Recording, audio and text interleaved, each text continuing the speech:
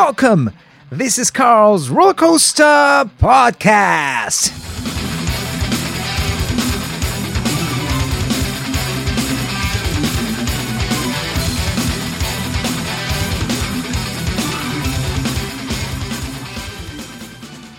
Throughout the world, Kiko has received highest rankings in countless polls as best guitarist and landed the front cover of major guitar magazines such as Young Guitar, Guitar Player and Guitar World. He also began to devote himself to studying and teaching music business, marketing and career development, speaking at major Brazilian cities for musicians and corporations. Father of three and a husband, in 2017, Kiko became the first Brazilian musician to receive a Grammy Award from the Recording Academy. Kiko, welcome to the roller coaster, my friend. Hey Carl, how are you? I'm good, man. I'm good. How are you? How's the weather in LA? Sunny and a very sunny winter, and it's a pleasure to talk to you, to chat with you. Yes. It's a pleasure. Yeah. Last time we saw each other was that was September last year, wasn't it? Oh yeah, I was in New York. New York. Just about to play for the first time in Madison Square Garden. Yeah, that's right. And with Scorpions, it was amazing. And then we had this jogging or running in the Central Park. It was great. Yeah, actually went. You really like from those 2 days that we jogged in Central Park, you carried on running and you ended up, I think 2 weeks after that doing 21K on your own, didn't you? Yeah. I have to thank you, publicly for that, because after that 2 days, I broke my limits, my mindset that I was only capable to run like 8K or 10K, and then suddenly I was, running 20. So it was just because of you, That's amazing. That's amazing. Yeah, no, my pleasure. It's great because I remember we talking about it while we were running that, you trying to, do 10, 12, 15, and then literally a couple of weeks after that, you did 21. And then you messaged me saying, we got to plan and try to do a half marathon, next year at some point. Yeah. But with your crazy schedule, you never know where you're going to be next. And it's impossible. I do my own marathon, against me, just that. But actually I did a 21 because I got lost. I was in this city somewhere in the United States and I just got lost. And then I said, you know what, you gotta keep running. Gotta keep going until I find the hotel back. It's amazing. Find my way back to the hotel. Yeah. But it was great. So then it was like I broke my your my limitation. Record, yeah? My mindset that it's impossible to run more than 10K or something. My body will never survive or something like that. And suddenly I was like running 15, 17, 20, and it's wholly like a mind thing. Absolutely, yeah. Right.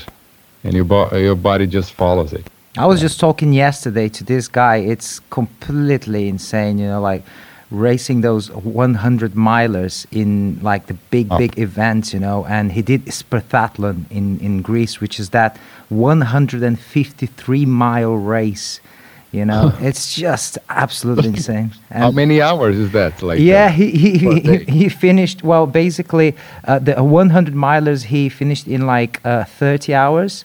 And this Spartathlon, which is 150, he did in, I can't remember it now. Okay. Yeah, it's just... So everybody has to listen to the... everybody will have to listen to the podcast, yeah. Okay. Kiko, I wanted to, you've been living in LA for a few years now, and I remember when you had just moved in, you were living in West Hollywood, and 2012. Yes. 2012. Yeah. 2012, and then you were living in West Hollywood, and it was just your first steps into what eventually, and you obviously wasn't aware of all of the. Well, I'm going to use again the word, but the roller coaster of what was about to basically turn your life into, towards the positive, as a positive thing, obviously. So many positives of what happened to you. But I was going to ask, what are the positives that come to mind to you when you compare your life nowadays in in Los Angeles in comparison to São Paulo? Well, the positive things, I think first about the family, and then it's hard to compare because when I was living in São Paulo, I was a single man. I was not married. I didn't have any children. So, who has children knows the big difference in life when you don't have children and when you have children. So it's very hard to compare the lifestyle because that's the big change. I think it's not the country, but it's the new lifestyle, having children. And of course, having all the worries of having a baby, having children, and in a city like São Paulo, I love São Paulo, and I love the people. I have so many friends, and then I've been in Brazil, in the last year, maybe 2 or 3 times, in the last year. So I love to be there to hang with people. I feel, great there. But there's some issues in the city too. Although LA, you can find the same issues, but it's more like in some neighborhoods, and some other neighborhoods I'm talking about feeling safe, having the freedom, which is like the main thing that you lose when you go to big cities like São Paulo, is the freedom of, you have to live in a gated community. You have to have, even like people with more or some kind of a money, not like a super millionaire people, just like a, high middle class. They have to have bulletproof cars, so that's kind of scary, isn't it? And so you lose your freedom because you cannot just walk around. Some places you can. You have to take care of your phone or computer or something. It's all that. And when you have a baby, so that's really kind of scary, if you're gonna walk around with a baby in a city that offers so many possibilities of kidnapping or whatever, And I'm sure robbery. So this is before being a single guy. I was living in my house. It was all cool, although you can, I was robbed. God, there, and that was a huge house, by the way, wasn't it? Wow, for a single man, it was a very good house too. I was like, I had once like a gun in my head, which is kind of scary, but it was fine. But having children, then that's not the place to be, That's so that's when I compare. São Paulo is more to LA. Although LA, you have some areas it would be as dangerous as, And that the main difference from LA and São Paulo regarding the feeling safe would be here in some neighborhoods you feel safer, way safer. And then in São Paulo, there is no neighborhood that you can feel really safe, So basically that, Did Maria, your wife, actually played a role in this? Because she's Finnish, and yeah, my wife is Finnish. So in Finland, you don't have anything like that. Even for her, LA is like super dangerous. She's always afraid of things because she comes from a country that nothing happens, there's no violence, there's nothing there. So for her was probably never, there was never a chance, you guys never even considered the possibility of living in Brazil. Because of the kids, because of the kids, yeah. I think if we, if there was no kids in our life, we could consider. Yeah. I mean, there's a lot of cities, and you can live in São Paulo, but then you have to have like a bulletproof car, and maybe have a bodyguard. Some places. Bodyguards, and they pay private security and all that business. It's just crazy. Yeah, I mean, it sounds fancy. Out of Brazil, but in Brazil, it's kind of, like a high middle class. You have to think about it already. Absolutely. There are people even it's not like it's like maybe in some countries this would be only for the Pope and the President, Prime Minister, and in Brazil it's like the guy has like if he wants to have a nice car, and I'm not talking about a Ferrari, I'm talking about just an average nice car that you see a lot here in LA, and then you better have, you better have some kind of a protection, extra protection, yeah. Kiko, what are the something that I've seen in recent times? Well, basically, I can absolutely attest this. After you moved to LA, I can't think of many other Brazilian musicians, at least from the people that I know, that were living there or had made the move. I can think at the top of my head one or two musicians that were living in LA at the time. But then after you moved to LA, there was this crazy surge of loads and loads. I mean, people that I know, people that are connected to people that I know that just moved to LA to either study music or to try and pursue a career in music. And we obviously are very aware of the powerless that is a Brazilian passport throughout the world. So when it comes to legalities, what are the legalities involved for a Brazilian citizen to go and live in California, in America, and actually work there and be legal in the country, basically? Well, I don't think I'm the right guy to talk about that, but that's what you're saying is true, because I know there's a lot of Brazilians here, as there's a lot of nationalities here in LA. You can find Vietnamese or Armenians or like Japanese, Korean, Chinese. Everyone is here. So Argentinian, Chilean, and so Mexicans, of course. Of course, yeah. And like a lot of Central America, you have the feeling like half of LA is from Central America. It has the feeling, I don't know, but have the feeling. But my case, there's a lot of Brazilian, I feel, in the music industry, like friends. A lot of people came after me. I have this feeling, and a lot of people is always asking this question, what did you do to be living in LA? But the thing, it was during the 2012, and when I started doing my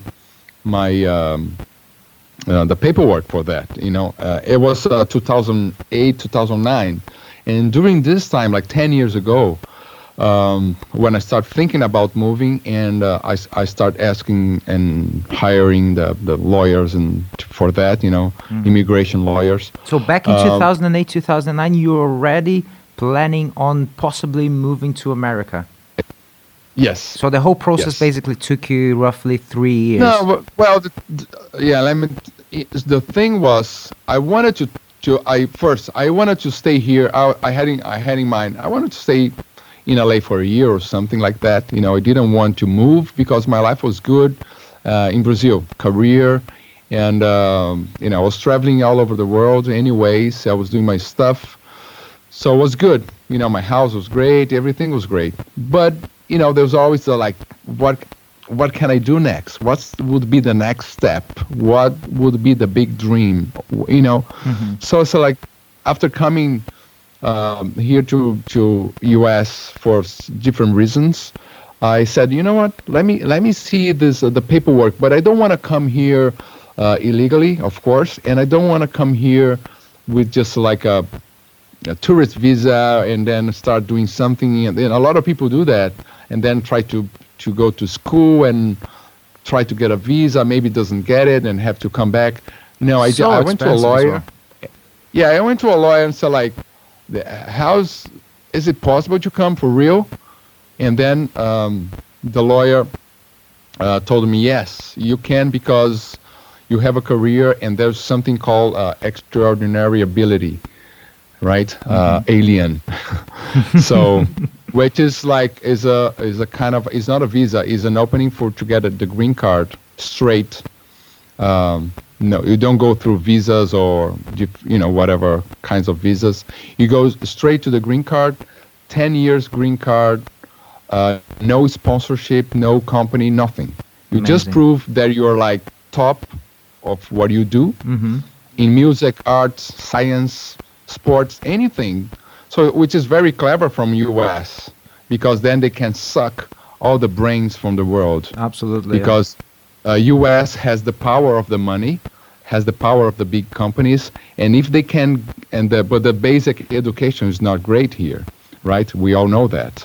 And then if they can suck the brains that had great education in other countries, Europeans, Indian, people from India, from Japan, even Brazilians that we in Brazil have different Brazils. We were talking not good things about São Paulo, and I want to just add something here because Brazil is a great country in many, and we suffer some problems with violence in the big cities, but it's an amazing country with amazing people, and is a great place to be and to live, and the education there is great if you have the chance to pay right? For it, exactly.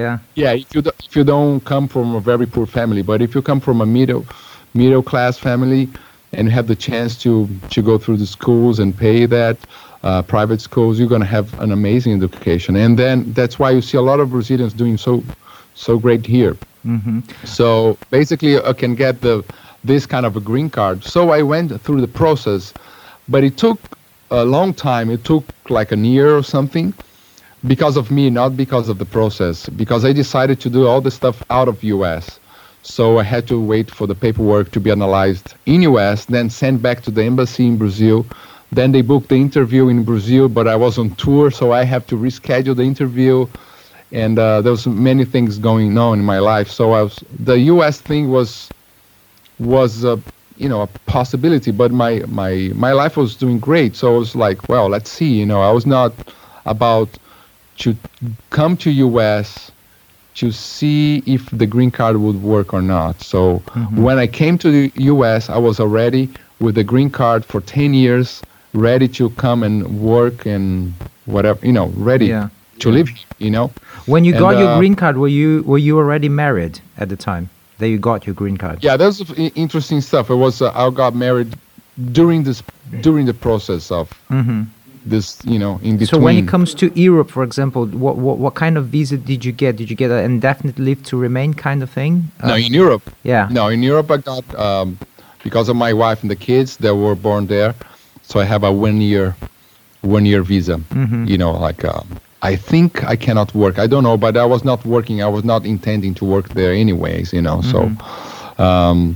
So it's just a visa for a year, and then if because I'm married, so you can get a visa. They give you I think I can work, to be honest. I don't know. I think you can, yeah. As I don't know about the Finnish law. So I was married, I can, but they don't give you like a full-on citizenship or 10 years like US did. They give you 10 years, then you have the proof that you're married, and then after a year, if you're still married, they're probably gonna give you another year, and then I don't know how it goes. Maybe they give more after, years. I don't know, 5-6 years or whatever many Exactly. years you can get the citizenship, perhaps. Yeah. Yeah, exactly. Yeah, but now I'm totally attached to Finland. I have 3 kids with a Finnish passport, and then my wife. So, so like a family. Family. It's a Finnish ties, family. they call, right? Yeah. So And, anyways, it's might be that one day we go to Finland. It's like it's a great country as well. Yeah. But it's a bit too cold. Yeah, for what's me, your but, preference? I was going to ask because you were born in Rio and then you moved to São Paulo, and I mean, I myself, I was born in Brazil, lived in Brazil for like 25 years, and then living in the UK for the last 10 years of my life. It's always complicated, the weather. You do get used to it, but it's never something that you're gonna be very comfortable with. So I think, and California has just an amazing weather. weather. Opposite, right? So, and then internet with the internet nowadays. So you're like suffering in minus 15 or something in Finland, and then you go like online and see your friends at the beach. Or something, because there's summertime. The wonders of social media. Yeah, or if you go from if you travel like last year, I went from Finland to Bahia, which is in Brazil. So from the minus 15, I went to plus 30s or 40s or something. Shocking so like a beach. So, but it's that's you can get used to it if you have like the right.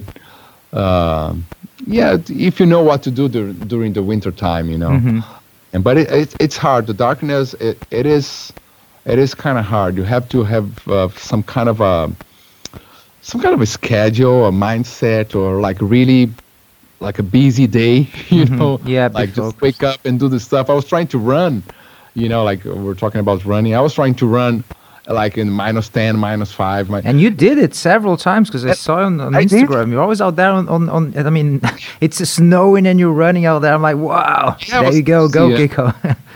Yeah, I would never imagine doing that. For me, like -15 or -10, it would be something, crazy to go out. Crazy to go out, But yeah. actually, it's possible and it's nice. It's beautiful, and it's not cold. Mm-hmm. It's fine if you buy the right, the proper, The right gear to do it. Yeah.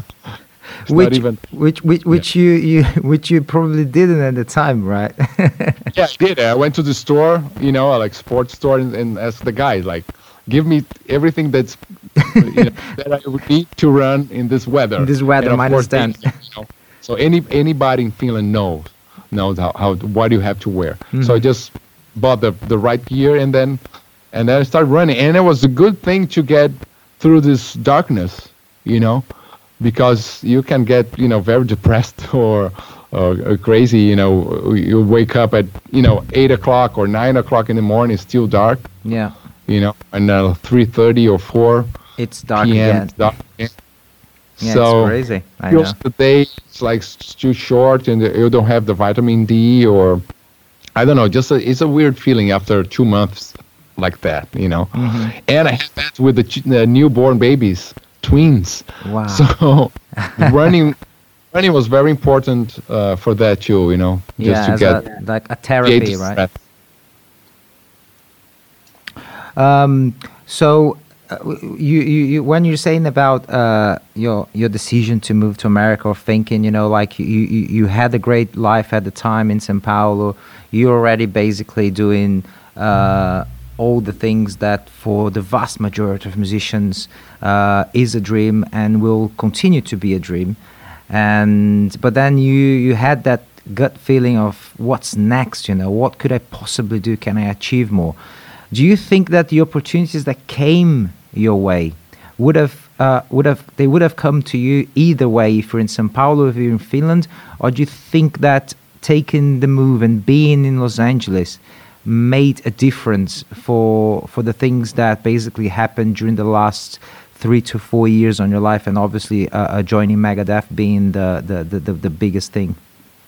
Oh yeah. Well, having the babies, you can have that anyway, anywhere, right? Yeah. But the Megadeth. Yes, I think the being in LA, it was good. It was good.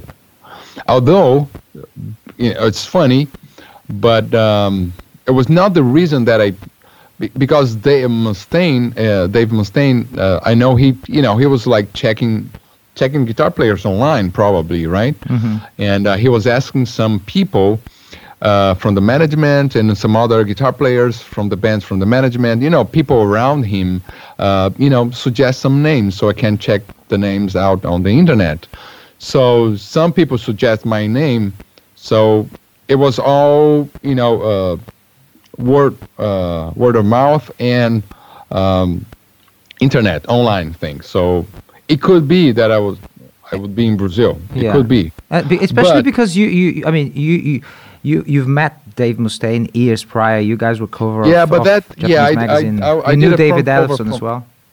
I did a front cover from Burn magazine in Japan, and in 2008, and it was great. But it was not the reason, because he didn't remember about that photo session. He did not. That was really? me. He remembered that he did a picture with a guy from a band, whatever, in the front cover that we were playing together in the same festival, because Anchor is pretty big in Japan, was always pretty big in Japan, and with Gold Disc and all that. So when I was in Japan for the Loud Park Festival, Burn magazine, which is the biggest rock magazine in Japan, asked me and Mustaine to do this front cover, which was great for me to be, side by side with Dave. But for Dave, it was just, this dude from from Brazil. Yeah, from this band that the Japanese liked. So whatever, I would do the picture. But then, when he we start talking in 2015, then I sent him the picture. And then he said, wow, yeah, I remember that, then he kind of remembered. But I was already talking to him about for the audition, which never happened, the audition. But but what the funny thing was, I played with Ellefson, David, in São Paulo, in Brazil. So I met David at the NAMM show few times. So I knew him, he knew me, kind of, the angry guy that hangs there in the NAMM show or something like that. Mm-hmm. But then we had the chance to jam in this Metal All Stars concert that happened in Bolivia and São Paulo, and we played a Sabbath song and Black Sabbath and with Neonites, I think, and we played a Queensryche song, Jet City Woman, because Geoff Tate was singing, Ellefson was on the bass, I was playing guitar, and Vinny Appice on drums. So it was amazing. So he saw me playing on stage with him. So Mustaine called David and asked him, "Do you know this guy Kiko? Because I'm getting these names and I like Kiko, Mm-hmm. And then Ellefson said, "Yeah, I just jammed with him, So it was a good. So when David said, when Ellefson said to Dave, "Oh, Kiko sounds, is great or seems to be a good fit." It was a good thing because they are partners for 30 years, and if Ellefson says something to Mustaine, he really considers, mm-hmm. And so I think the decision was pretty much online, and then I played with Ellefson in Brazil, but the fact that I'm in LA, I think it adds, because for the tours, for the meetings, for rehearsals, for anything, it's good to have the guy living locally, in US. Although I'm not living in the same cities or same state of all the even the crew members. Actually, Dirk is the one that is kind of lives 10 minutes from my house. Mm-hmm. But when I was invited to the band, Dirk was not in the band. Mm-hmm. Yeah, Dirk for the drummer. Yeah. So fantastic. Being in LA in big city is always, it's makes good. it a big difference. I think LA, it's still the it is the very last hub for rock and metal musicians in the world. It's the very last hub that you can go there, you can meet people. There are still bars, there's still venues. The historical places, most of them at least, are still standing. You go to the Sunset Strip, there's a big history on that part of town, and very different than other parts in the world, like London, for instance, which is things are just being completely. I mean, all the venues being shut down, and the whole city being. Well, that's happening here too. I think it's happening here too. At least that's what people say, and we don't know. It's changing. Things are changing here too, but it's still like there's a lot of music industry here. The record labels, the offices, the management, the big booking agencies, and all the film industry. So there's a lot of music happening still here. So it is a good place to be. Also, Nashville is a good place to be as well. And people say I've been there a few times, and Dave Mustaine lives there. And it's turning more into it's getting more rock and roll there. Mm-hmm. Not only country. It's like a really music city with a lot of management companies, booking agencies, and as well all the industry is moving there. A lot of musicians are moving to Nashville as well. It's very difficult when you stop and think about the future. Like if I find it really. I want to ask you this, but most people, when you ask, people come always with like a very simplistic answer. That you gotta do your best in order to achieve your dreams. You gotta do this. You gotta learn. You gotta study. You gotta learn all the tricks of the business. You can't be only a good guitarist or a good singer or a good this or a good that. You gotta be your own manager. All of those things that everybody always talk about. Being good at what you do and getting as much information and developing yourself as much as possible. but it's there's so much. That's true, you know. It is true, absolutely. It is 100% true, more than ever. But there's so much more involved, because being in a band and trying to make it, and when I say trying to make it, it's simply trying to get, you know, your business going. So you have a band, it is a business, you just want to pay the bills, right? And getting to that level nowadays, it's so difficult. It's almost impossible. And seeing bands from people like, you get I was talking to Matt Heafy from Trivium last year while in Copenhagen. They were touring, and we were just having lunch, me, him and his wife, and we were talking about like you know, bands that were touring with them. Shapes, it's a band led by Griffin Dickinson, son of Bruce Dickinson, and very good band, great vocals, you know. It's very different, and these guys, you know, they get like lots of opportunities, you know. I mean, lots of connections, and you know, they come from a different place than the vast majority of us all, you know. They do have a family, huge background in music, which obviously can help. It's just like, you know, if you graduate as a lawyer or in medical school and you want to become this, you know, a criminal lawyer, and your family has a background, that obviously your family will have connections and will help you out to achieve and get yourself in a good position, get yourself in a good job, and you wouldn't be different in music. But even for these people, when it comes to music, having a band, touring the world, getting great support act slots, getting funding from whatever the source would it be, you know, you still look at each other and say, Jesus, I mean, when and if... I don't think being the son of somebody in music helps that much, you know. It gets a hype, you know, in the beginning. Oh, that's the son of this guy or this or whatever, you know. Mm-hmm. But in the end, the music has to be good. The guy has to have a good connection with the fans and build a career the same way. Of course, there's a little bit of a hype because of the surname, the family name. But if the guy's not talented, it's not going to work. Yeah, I just used... You have so many examples of that, you know, and some other ones that really did work. And I don't know, you can give me some examples. None come to mind, only the Enrique Iglesias. But he's, you know, good singer, whatever, you know, doing good. And there's so many great... I think the originality, or being original, it's just such a rare thing to be original. Being the son of somebody, great, like maybe being the son of Bruce Dickinson, or it's like the son of Pele, you know? Mm-hmm, yeah.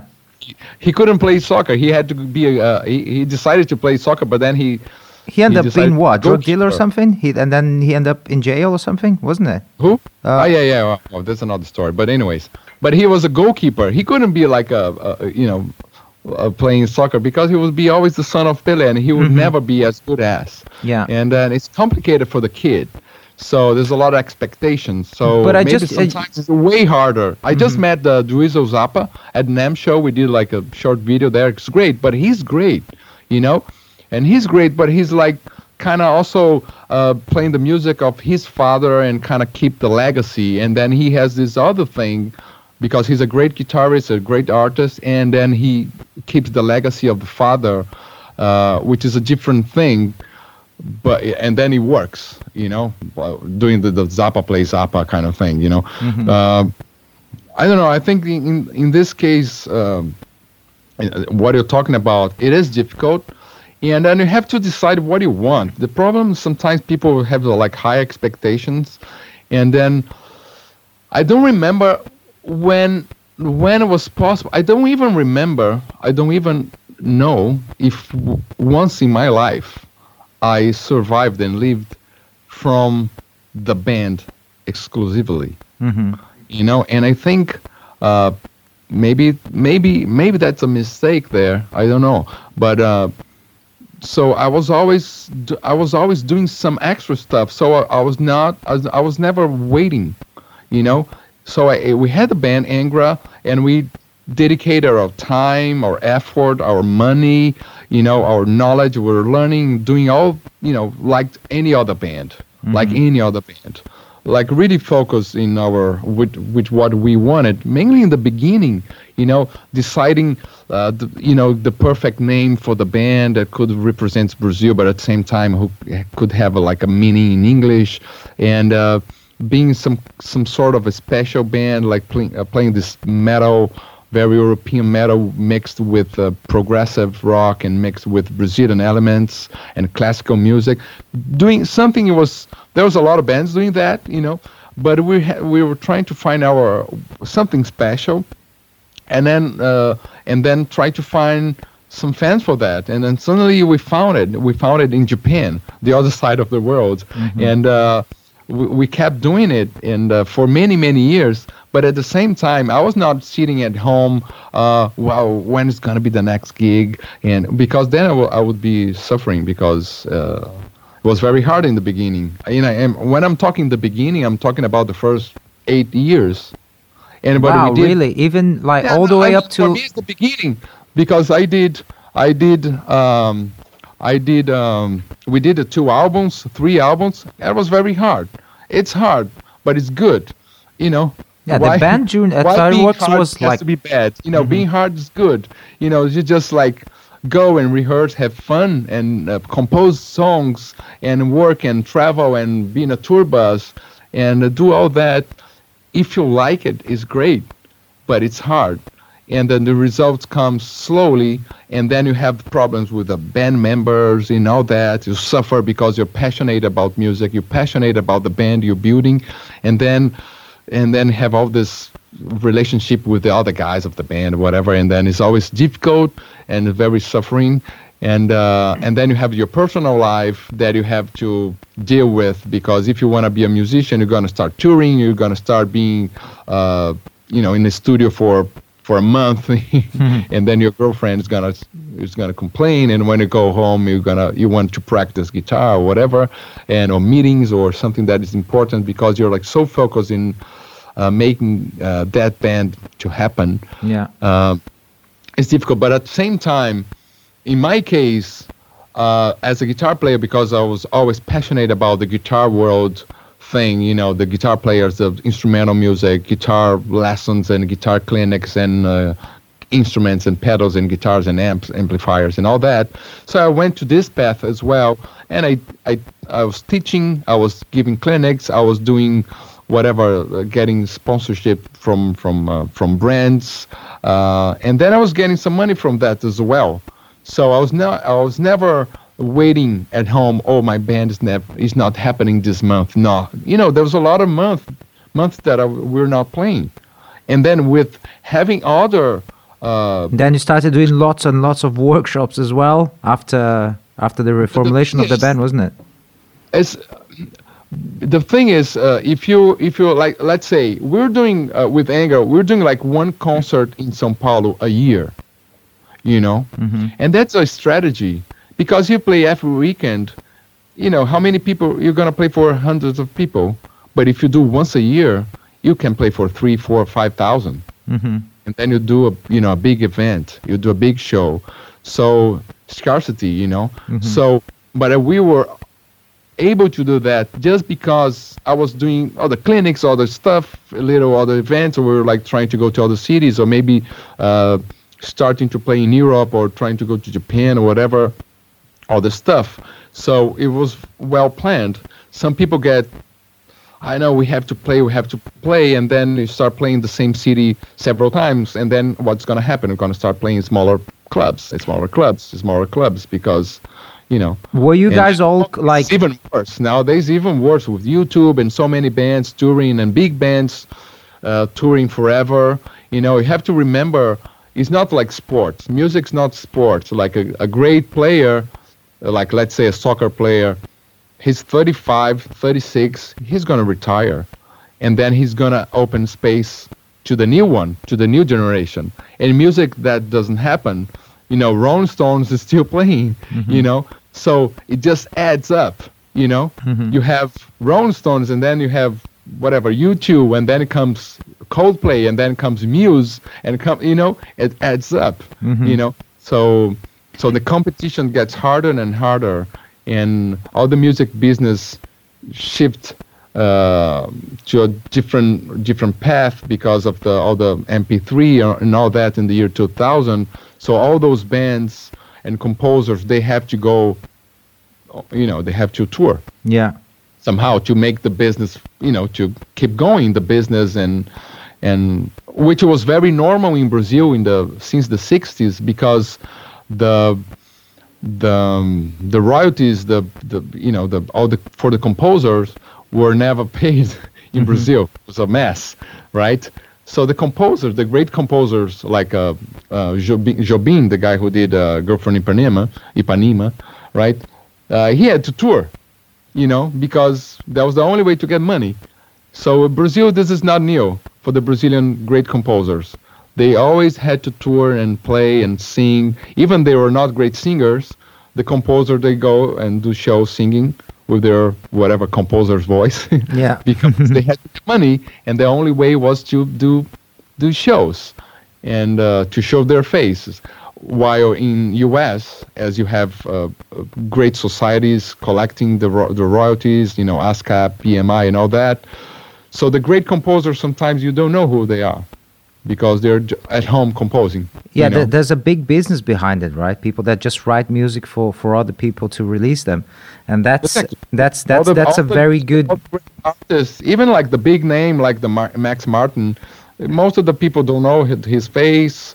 Of course, you can Google and then you're gonna know his face. But he's the guy behind all the big success from all these artists from the past 15, 20 years. From Britney Spears to Katy Perry to Adele, So it was always possible in U.S. for a composer to be only a composer. But the composers from a band and bands that compose and perform, before they kind of sharing the revenue, having royalties and sales from the albums and the tours. And then suddenly they have to be only on tour because the royalties are not coming anymore. And then merchandising and ads and other kinds of forms of revenues you see artists doing from the past 15 years. Yeah. To the extent of creating big business like the Beats or something, The thing thing is with touring. I mean, most people would sign their names on the sheet and say on the contract and say, "Hey, good stuff. Put me on the road. I want to work my ass off and tour and tour and tour." But the thing is, with touring, in order for you to tour, you gotta sell tickets, and in order for you to sell tickets, you gotta have somehow a name, and in order to have a name, you gotta either have had in the past or on recent times something that. That sold, that basically people got to know you, either an album, either a single, or something like that. And with no music sales whatsoever these days, there's less money in the industry to push towards making artists, to develop artists. People don't develop artists anymore. There's no more like signing a contract for 3-4 records, which used to be pretty standard in the old days. So it is a very, very difficult business because yes, you got to tour in order to survive. I don't agree. You don't? I don't agree. No, you're forgetting something. You're forgetting the internet. The power of internet is way better.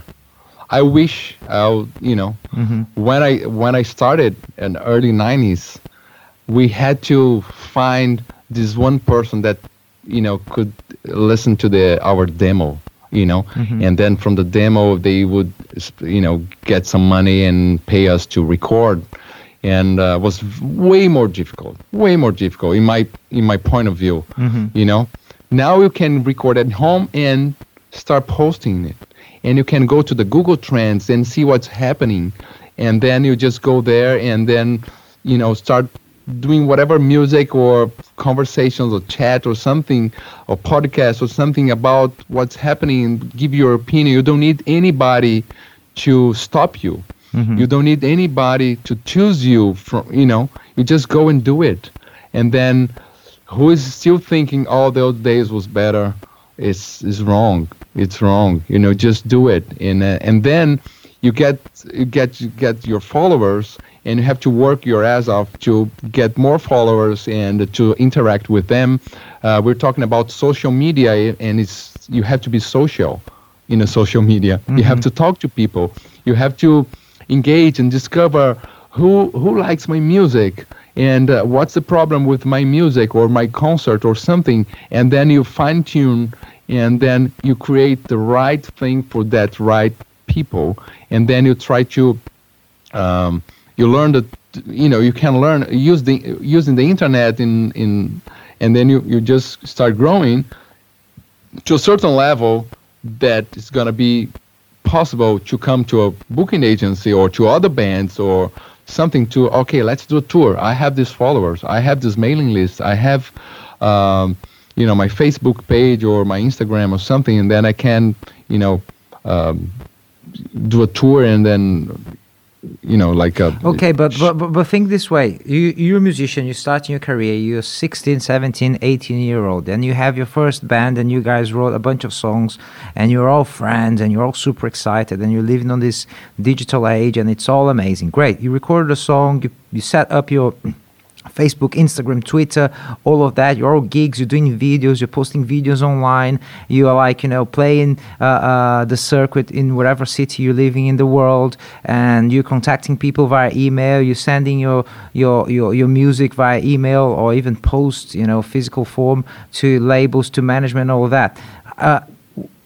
How to something to become viral, to get to a point that okay, great, now I have. But you want to be viral? You're talking about being viral. I'm not talking about being viral. No, not being viral, but I'm talking about just making your band or your career or living from music. You don't need to be viral to live from music. To get a paycheck or getting some different revenue streams to pay your stuff. Sure. You don't need to be viral.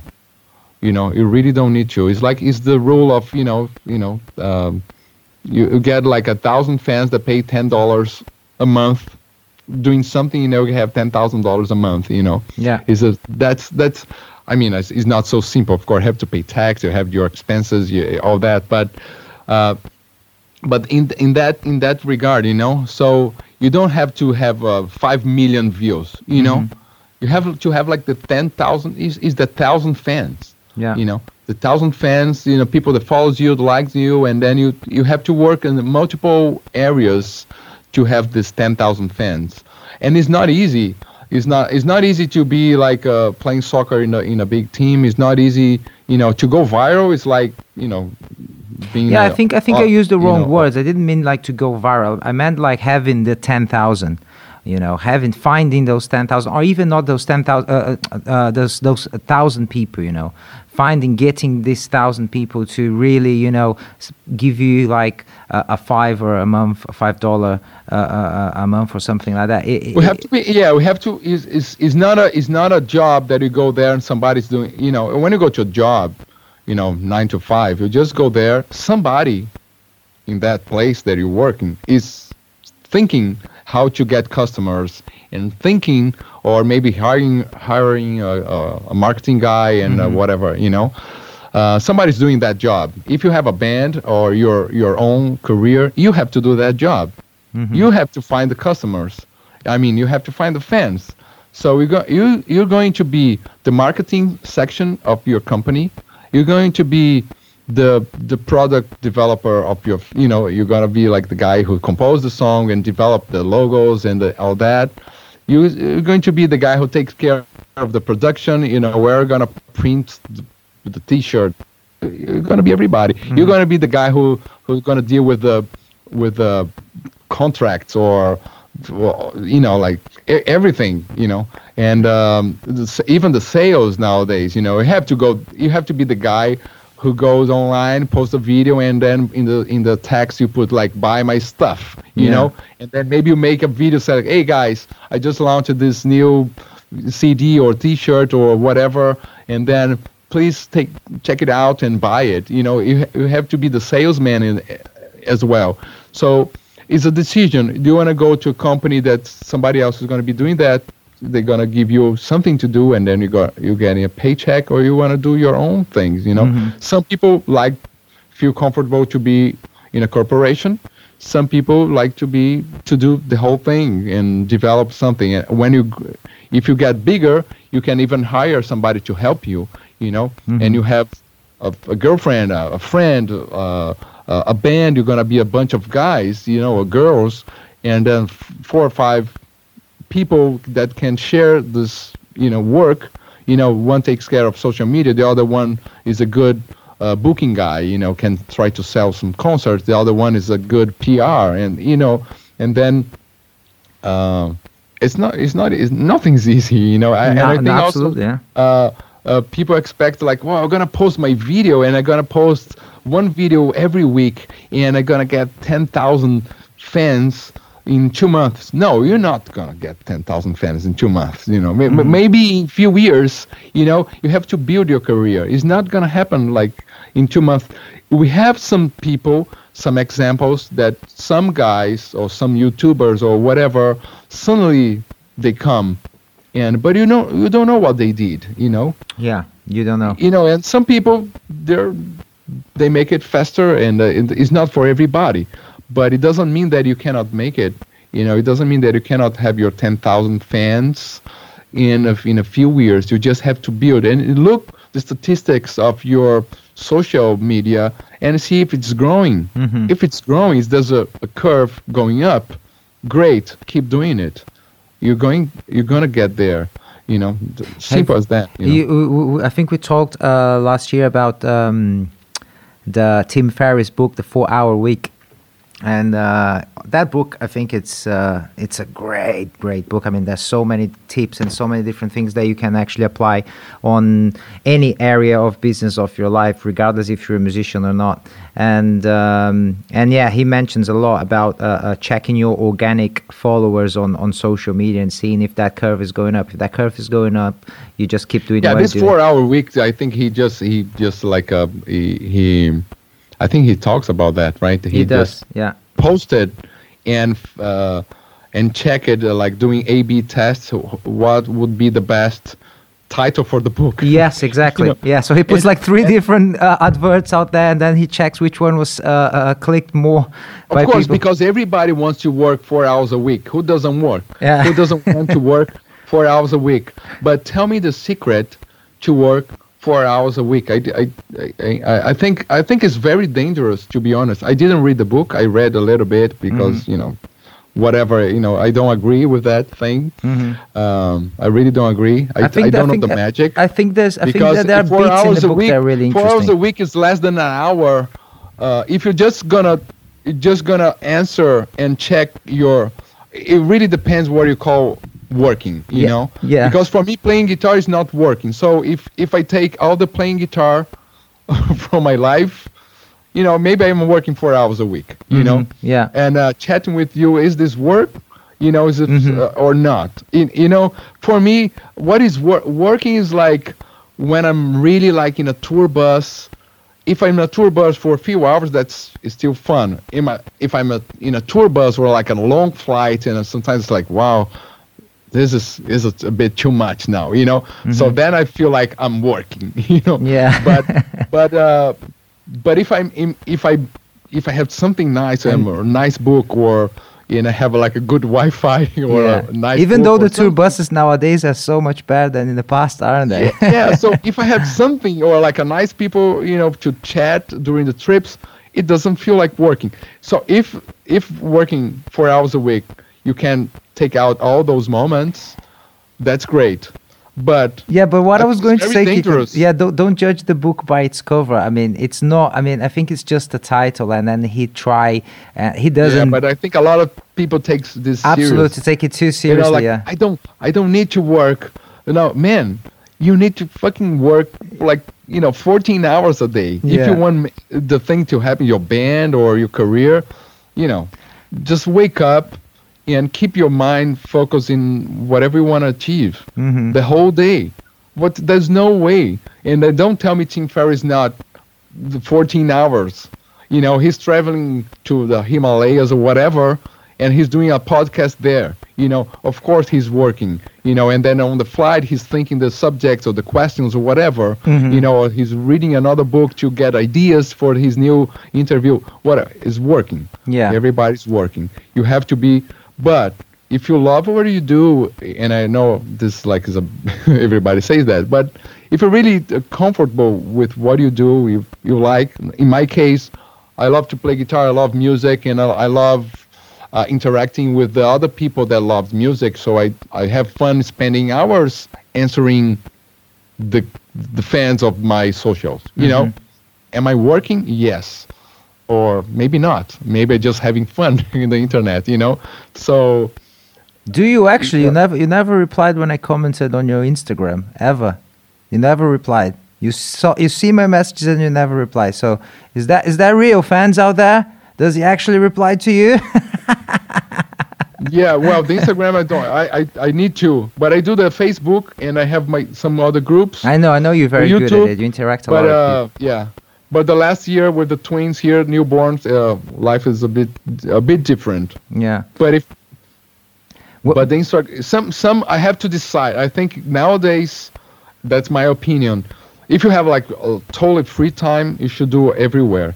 But I kind of decide where I'm gonna spend this connection. Yeah, but with that in mind, Kiko, what do you do? Like Twitter, I even don't look.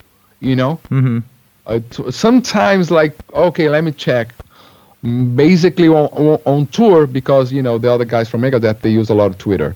So sometimes I know what's happening because of Twitter. Because of Twitter.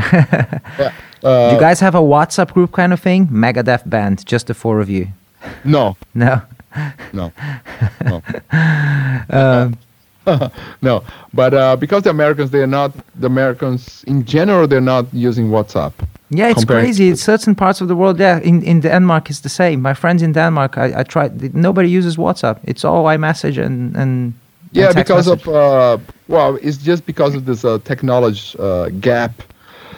So the Brazilians use a lot of WhatsApp because they come from the time that they have to pay to send messages. So nobody was messaging anybody because you have to pay per message, right? And suddenly comes WhatsApp, and suddenly it's free, and then everybody jumps to WhatsApp. While here in US, the messaging was always in the whatever your plan, so you're not paying for that. You're just paying for the your plan. Yeah. So I think that's the reason. So people got used to send messages because they're not paying anyways, and now. So with the Megadeth guys and all the crew, everybody's messaging. And then suddenly you have the iMessage that is using the Wi-Fi, but it kind of gets mixed. It doesn't matter, Yeah, I think that's basically the reason. And then you can see this happening in many situations. Many U.S. There's a lot of old stuff here. Then you go to Brazil or other countries is much more developed. Kiko, like the banking in US is like so old-fashioned. I get crazy. Whoa. Oh man, this is like I feel like I'm like 30 years. Like give me an example of something that winds you up. Give me an example of something that winds you up. Sorry? Give me an example of something that winds you up. Say you go to the cash point and you want to get money out and something happens, or checks. I think they use checks over there. I used a check. The last time I used a check in Brazil was like a 95. So and then here I receive checks, or I have to pay with a check. It's like really, really. I have to write a piece of paper. You trust more than wiring the money like online or paying with my credit card. Oh yes, you have to send a check. Oh, that's crazy. Man.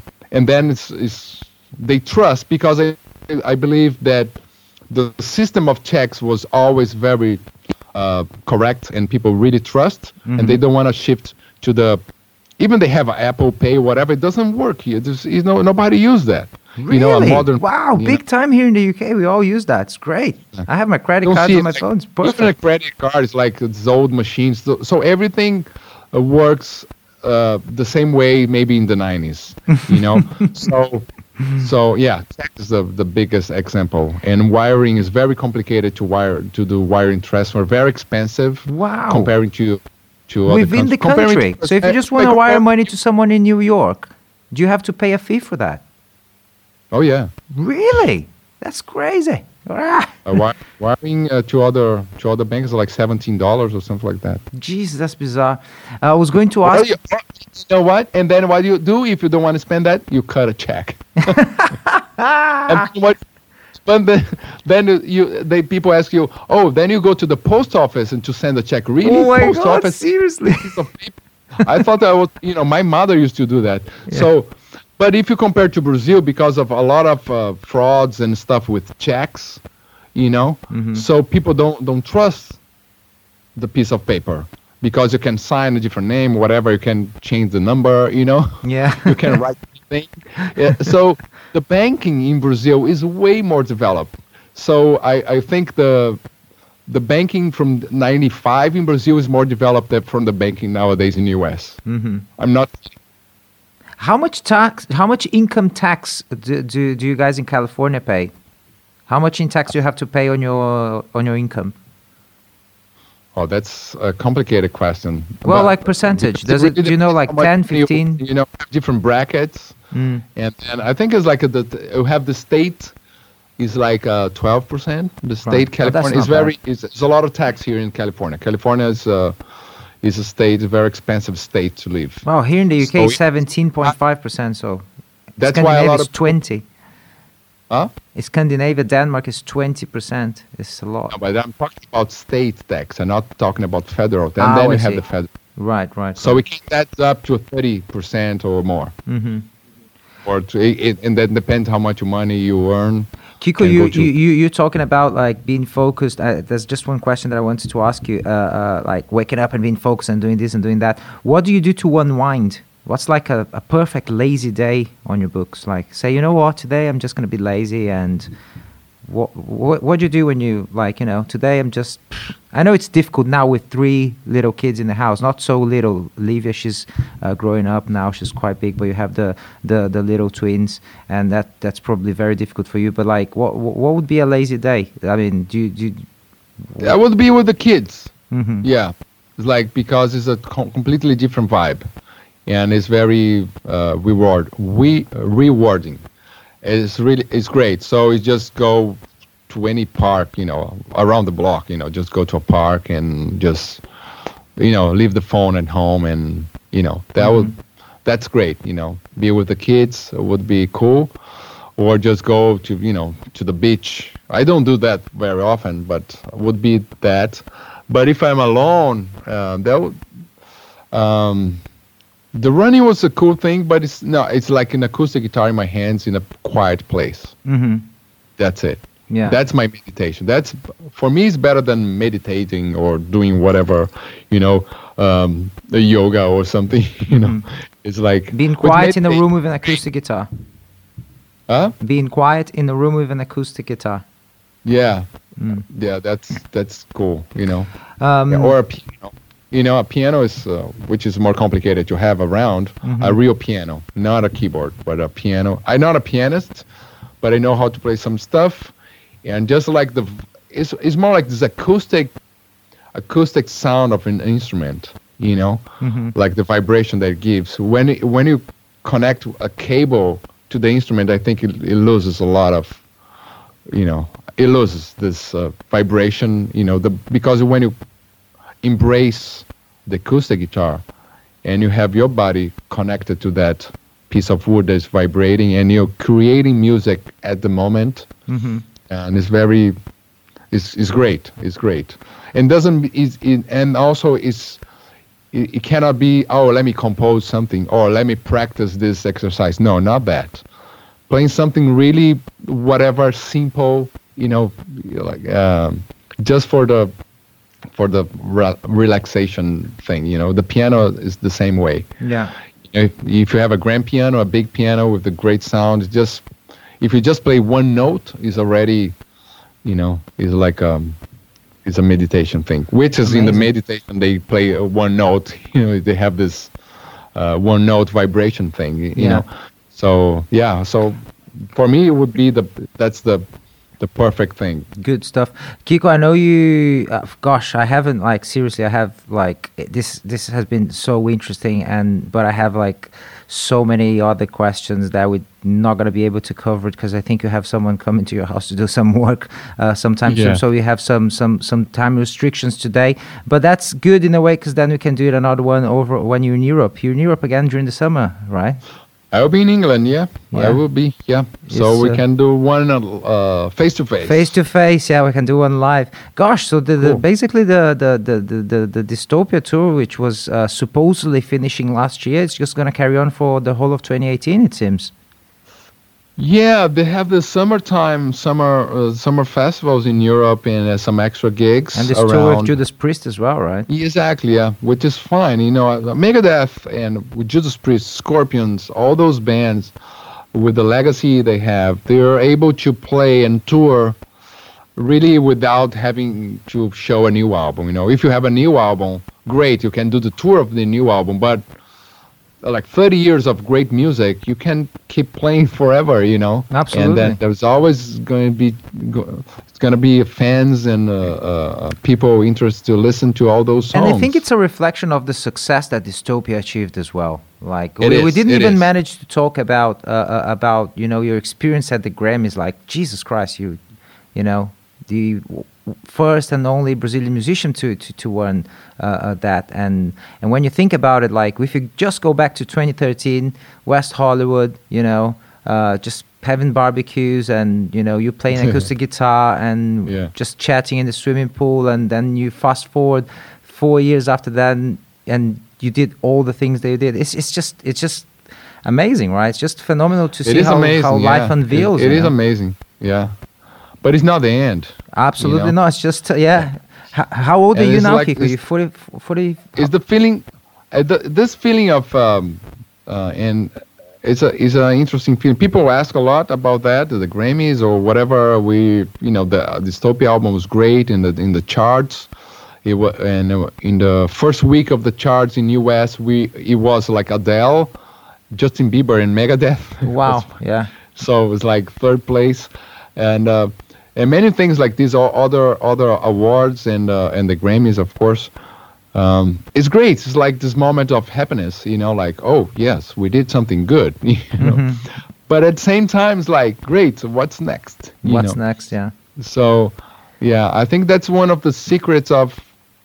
I mean, not secret, but it's we're talking about all these messages we hear. You have to be great, you have to practice, you have to do all the stuff that you're talking about. And that's one of the things, you cannot be like, okay, I won the Grammy, great. So, and then, the next minute, it's like, what's next, life is the same, I come back home with the Grammys, cool, I can take some pictures and show people, and it's great. And, it's good to talk about. It's good for your resume. Oh, now it's a Grammy winner guy. Cool. Maybe helps for some stuff. But life's the same. The kids are crying at the back here, and and then I still struggle with some stuff. I want to compose new stuff. I want to be a better father. I want to play better guitar, and it doesn't matter. In the end. A Grammy is a moment, is a symbolic thing, which is great, and just life keeps, and life is full of these moments of happiness, because there's no end or like a real happy life, like so happy, just like these moments of happiness that makes you keep going. Yeah, it's about living the moment. The Grammy is a big one, and then it was at the moment that we won, at that night, and then from all the moments, like now that you mentioned the Grammys, it's like, it was good, so it feels good. But when you finish this chat, it's not gonna be like kissing the Grammy statue here, like the Grammy. So that's it. It's like next. What is next? What is next? Yeah. So what is next? Yeah. What is next? What's going to happen? What is next? Yeah. Is that, well, new albums? That is there a new album coming up? And well, not anytime soon, I'm sure. But like, are there any talks about it? I think this year the idea is more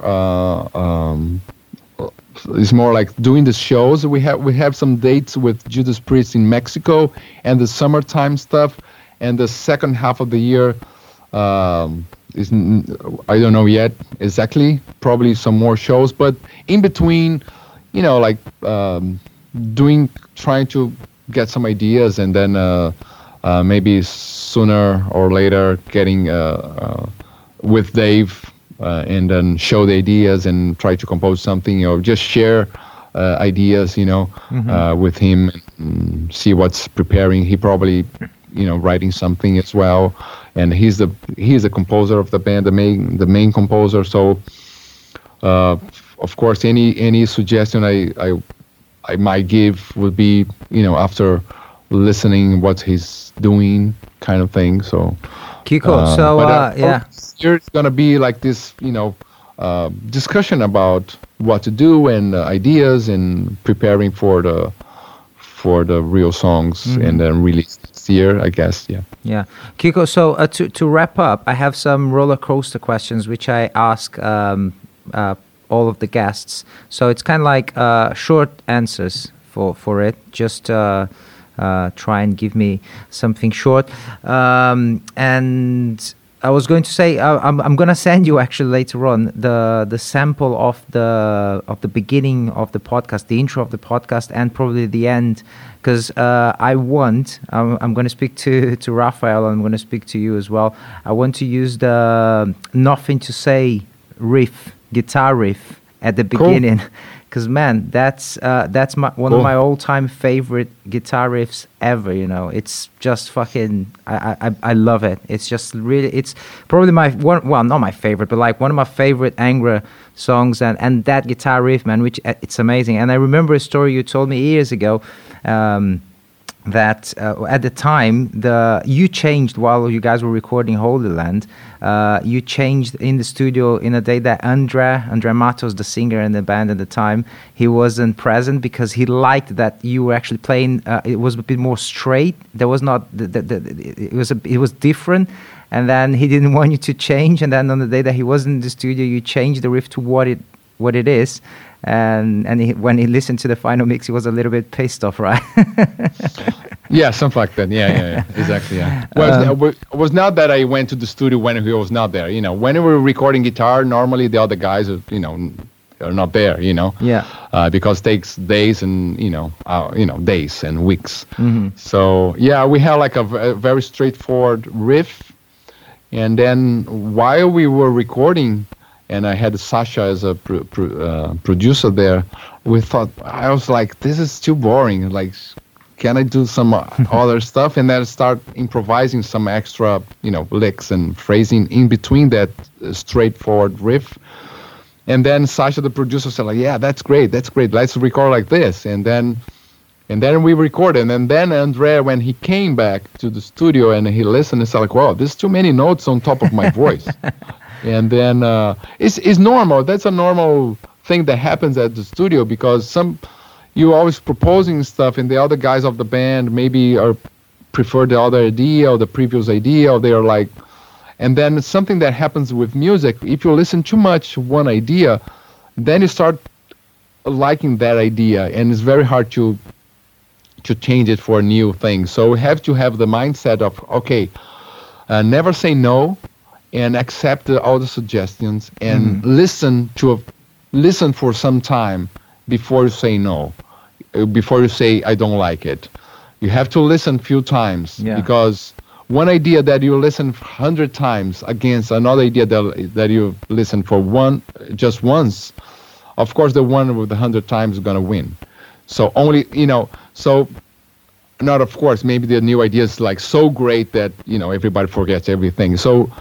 In that case, it was too many notes, and then it was on top of the singing, was in the chorus. So Andrea was like concerned about, it's too confusing. But actually, the producer liked it, and then we, stated the way I recorded. And actually, a lot of people like it. And then nowadays, in the later it's so common to have complicated riffs on, at the same time the singer is singing like some complicated lines. Nowadays, all the bands, the metal bands, are doing a lot of information at the same time. But we came from the time that, it was a steady riff, yeah, like all those traditional bands like Judas Priest, Iron Maiden, Scorpions, Open Saxon. chords and singing on top, yeah. Yeah, it used to it was easier riffs, and then when the singer is singing, and then you have the solo time or like a complicated moment. But yeah, I think that was a good song because of that, and because of the groove that we took from the samba, and it was the Brazilian music samba, the style, and then it was an idea from the drummer Ricardo. It was a great idea. So, and it was a song that started me and Ricardo jamming like different Brazilian ideas, grooves, that trying to be like a Brazilian groove with just, heavy metal drumming and heavy guitar. guitars and drumming, all that. Yeah. Cool, Kiko. So let's do those roller coaster questions then, and then you go deal with your plumber or whoever is coming to fix your house. It's not a plumber. So, do you have or follow any morning routines, rituals? Well, not really. Well, I mean, nothing special. Sometimes on tour, yes, but it's very complicated. My life changes all the time. When you're on tour, it depends. You're like flying dates or tour bus. If you have a lot of days off or not many days off. At home nowadays, I'm trying to be like this family guy, very early in the morning. So kids and making the house with 3 kids is like an enterprise. So it's a lot of stuff to do, and until I love to take my daughter to the school, and it's just a block away, so I walk with her. It takes 10 minutes, 5 minutes to walk and back. So getting everybody ready for the day to start, and then after 8:30. I can start doing whatever I have to do, I try. It's not like very consistent, but I normally don't eat in the morning. If that's your question. Oh, you don't eat? You simply skip. I was going to ask you, skip breakfast. Yeah, it depends. Sometimes not, but yeah, I skip breakfast. Yeah, having a coffee. Coffee. Black coffee, sometimes coffee. It depends. Now I'm home for a while, so I'm trying to go to the gym like in the morning. So I might eat little something, something, to go to the gym. Yeah. But when I'm on tour, that's luxury to go to the gym in the morning. You never know. Maybe you're like in the airport. Yeah. So it's a crazy schedule. So it's hard for me to be very consistent. But yeah, so that's the thing, Cool. And because being US, I have a lot of things still in Brazil going on, and I have an assistant in Brazil. So to talk to her, because of the time difference of 6 hours, so normally in the morning I try to do kind of more the business stuff, or talking, because of the 9 in the morning is already 3 p.m. in Brazil, so. Banks or whatever is going to close, so morning time has to be more like this, emails or messaging or something like that, with the Brazilian. Yeah, bureaucracies, daily bureaucracies. Kind of. What's your spiritual practice, if any at all? Spiritual, you mean? No. Like if you have any spiritual practice, if you meditate, if you pray, if you believe in God, if you don't believe in God, if you have any spiritual, anything connected to spirituality. Well, the meditation did it for a while. In that time that I said in Finland, yeah. So I don't feel like meditation in the middle of the afternoon, and but in the morning was good, but nowadays it's just impossible with the babies. I just want to help. Can imagine. I just don't want to be like that guy that leaves the babes crying and you meditate in the room next door. Doesn't feel like very peaceful. And I think all this religion stuff is the family here is everybody's Christian. My wife comes from a Christian family. Mm-hmm. I was raised Catholic, but I think there's a religions thing. We have this idea of being something more private, and I think it's more kind of a Finnish thing to keep it private and not, I don't know, not like making like a marketing thing out of it, or and yeah. Fair play. What would someone who doesn't like you say about you?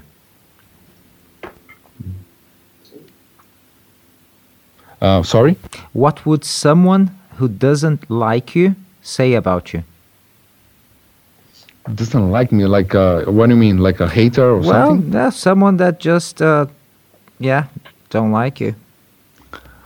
Well, they probably say a lot of stuff. From your point of view, you know. I don't know that I suck. I don't know how to play guitar. I don't know. Or maybe you're not a good Street Fighter player. That guy in Brazil, what's his name? Nando. Yeah. But the thing, basically, that I know, I'm very shy, and one thing and some other thing that I discovered later, and which is very complicated for me because my work. When I'm around people, I tend to be introspective. So if there's a lot of energy around, if I'm in a party, in a club, in a pub, around a lot of fans, in a confusing, whatever autograph session or something like that, I tend to be very introspective, and I don't like it. I don't feel comfortable, and then that's a problem. Although I like to be in the place, I just feel I'm not this guy that, hey, start, talking loud and hanging with people. I'm not this guy. I just don't know how to be like this. And this is a kind of a personality thing, to be like this introspective or whatever, energetic guy, And some people might so if you do understand any in a kind different way, of might take it in a test, different way. if you do any kind of test, this test for that, it's always going to show that I'm very introspective, and I don't like that. I can be very energetic on stage, but that's me with me. Around a lot of people is very hard. I like to be in a table with, 4 or 5 people in a quiet place and talking, like in a normal level. I don't like to go to a pub and clubs and talking loud and this kind of things. A lot of noise, and I just don't like it. I don't feel good. So, but I'm a lot in those situations, as you can imagine. Backstage with a lot of people, or going to release parties or whatever. So it's always like I'm not feeling so comfortable in those places, and I even don't know that. I don't, and then I tend to be like very quiet, and then it sounds like I'm people whatever. Might take it. Yeah, might think you're perhaps a bit arrogant, or a bit don't want to mingle with other whatever. people. Not being. I just don't. It's just your personality. Yeah. Yeah, I just don't know how to be like being like super smiley and talking to everybody at the same time, and it's very hard. It just, for me, it's hard. But I do my best. But always under pressure. That's what happens to me. There's more people, then it's the opposite. But I try to, to correct that sometimes. But it's just, the right thing would be just to try to avoid those situations. And then, but I love to be with the fans. But I like to be like, in a proper, the fans in a proper line, in a quiet place, like this kind of meet and greet thing. Yeah, nicely organized. Yeah, that's great. Then it's great, Cool. What's your view about money? What? What's your view about money? One like a statement. How do you see money? What? I see as a freedom to do what you want, and I see as a safety net. So I don't see money as to buy things. I don't care. But for me, it's like having money or having whatever money. It doesn't mean to. I'm not saying to have a lot of money or something. It's like I can do what I want.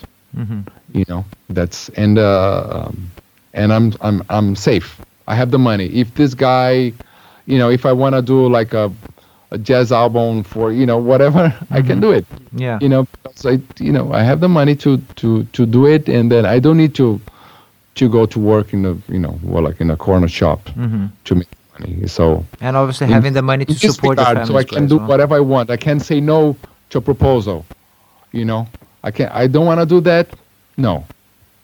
I'm not going to do that for the money. You have the option of this freedom choosing. of doing whatever I want and working with who I want to work with. Yeah. And then feeling safe. You know, mainly to say no to things, feeling safe to, you know, to feel life is good.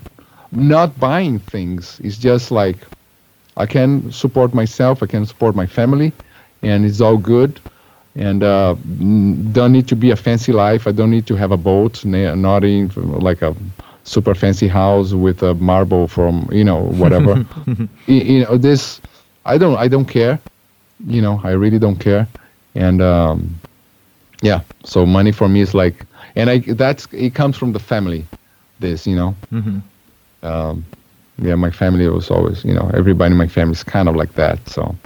Good. Yeah. What kind of food do you go for when in need of a treat? When you want to have a treat, say, yeah, tonight, you know, people say tonight is pizza night, or tonight I'm going to have burgers, or tonight I'm going to eat the box of 12 Krispy Kreme donuts or something like that. What would you choose? None of those. No donuts, don't like it. Pizza is good, depending of the place. Yeah, the good pizza is good. But burgers, I don't eat burgers. I don't like it. I just don't like it. So yeah, it would be a good meal in a good restaurant, you know, like good fish, or I don't know. Now I don't eat meat for a year and a half or 2 years almost. Yeah, that's great. So yeah. So good fish. Yeah. A proper meal, proper food. Food, you know. Or it could be like a Brazilian style, like rice and beans, and, you know, good, you know.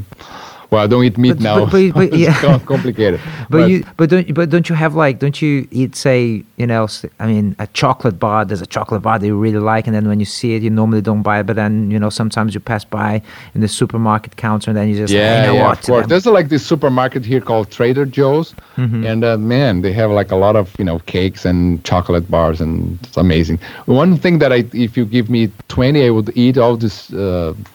Protein bars and cereal bars and this kind of bars. I'm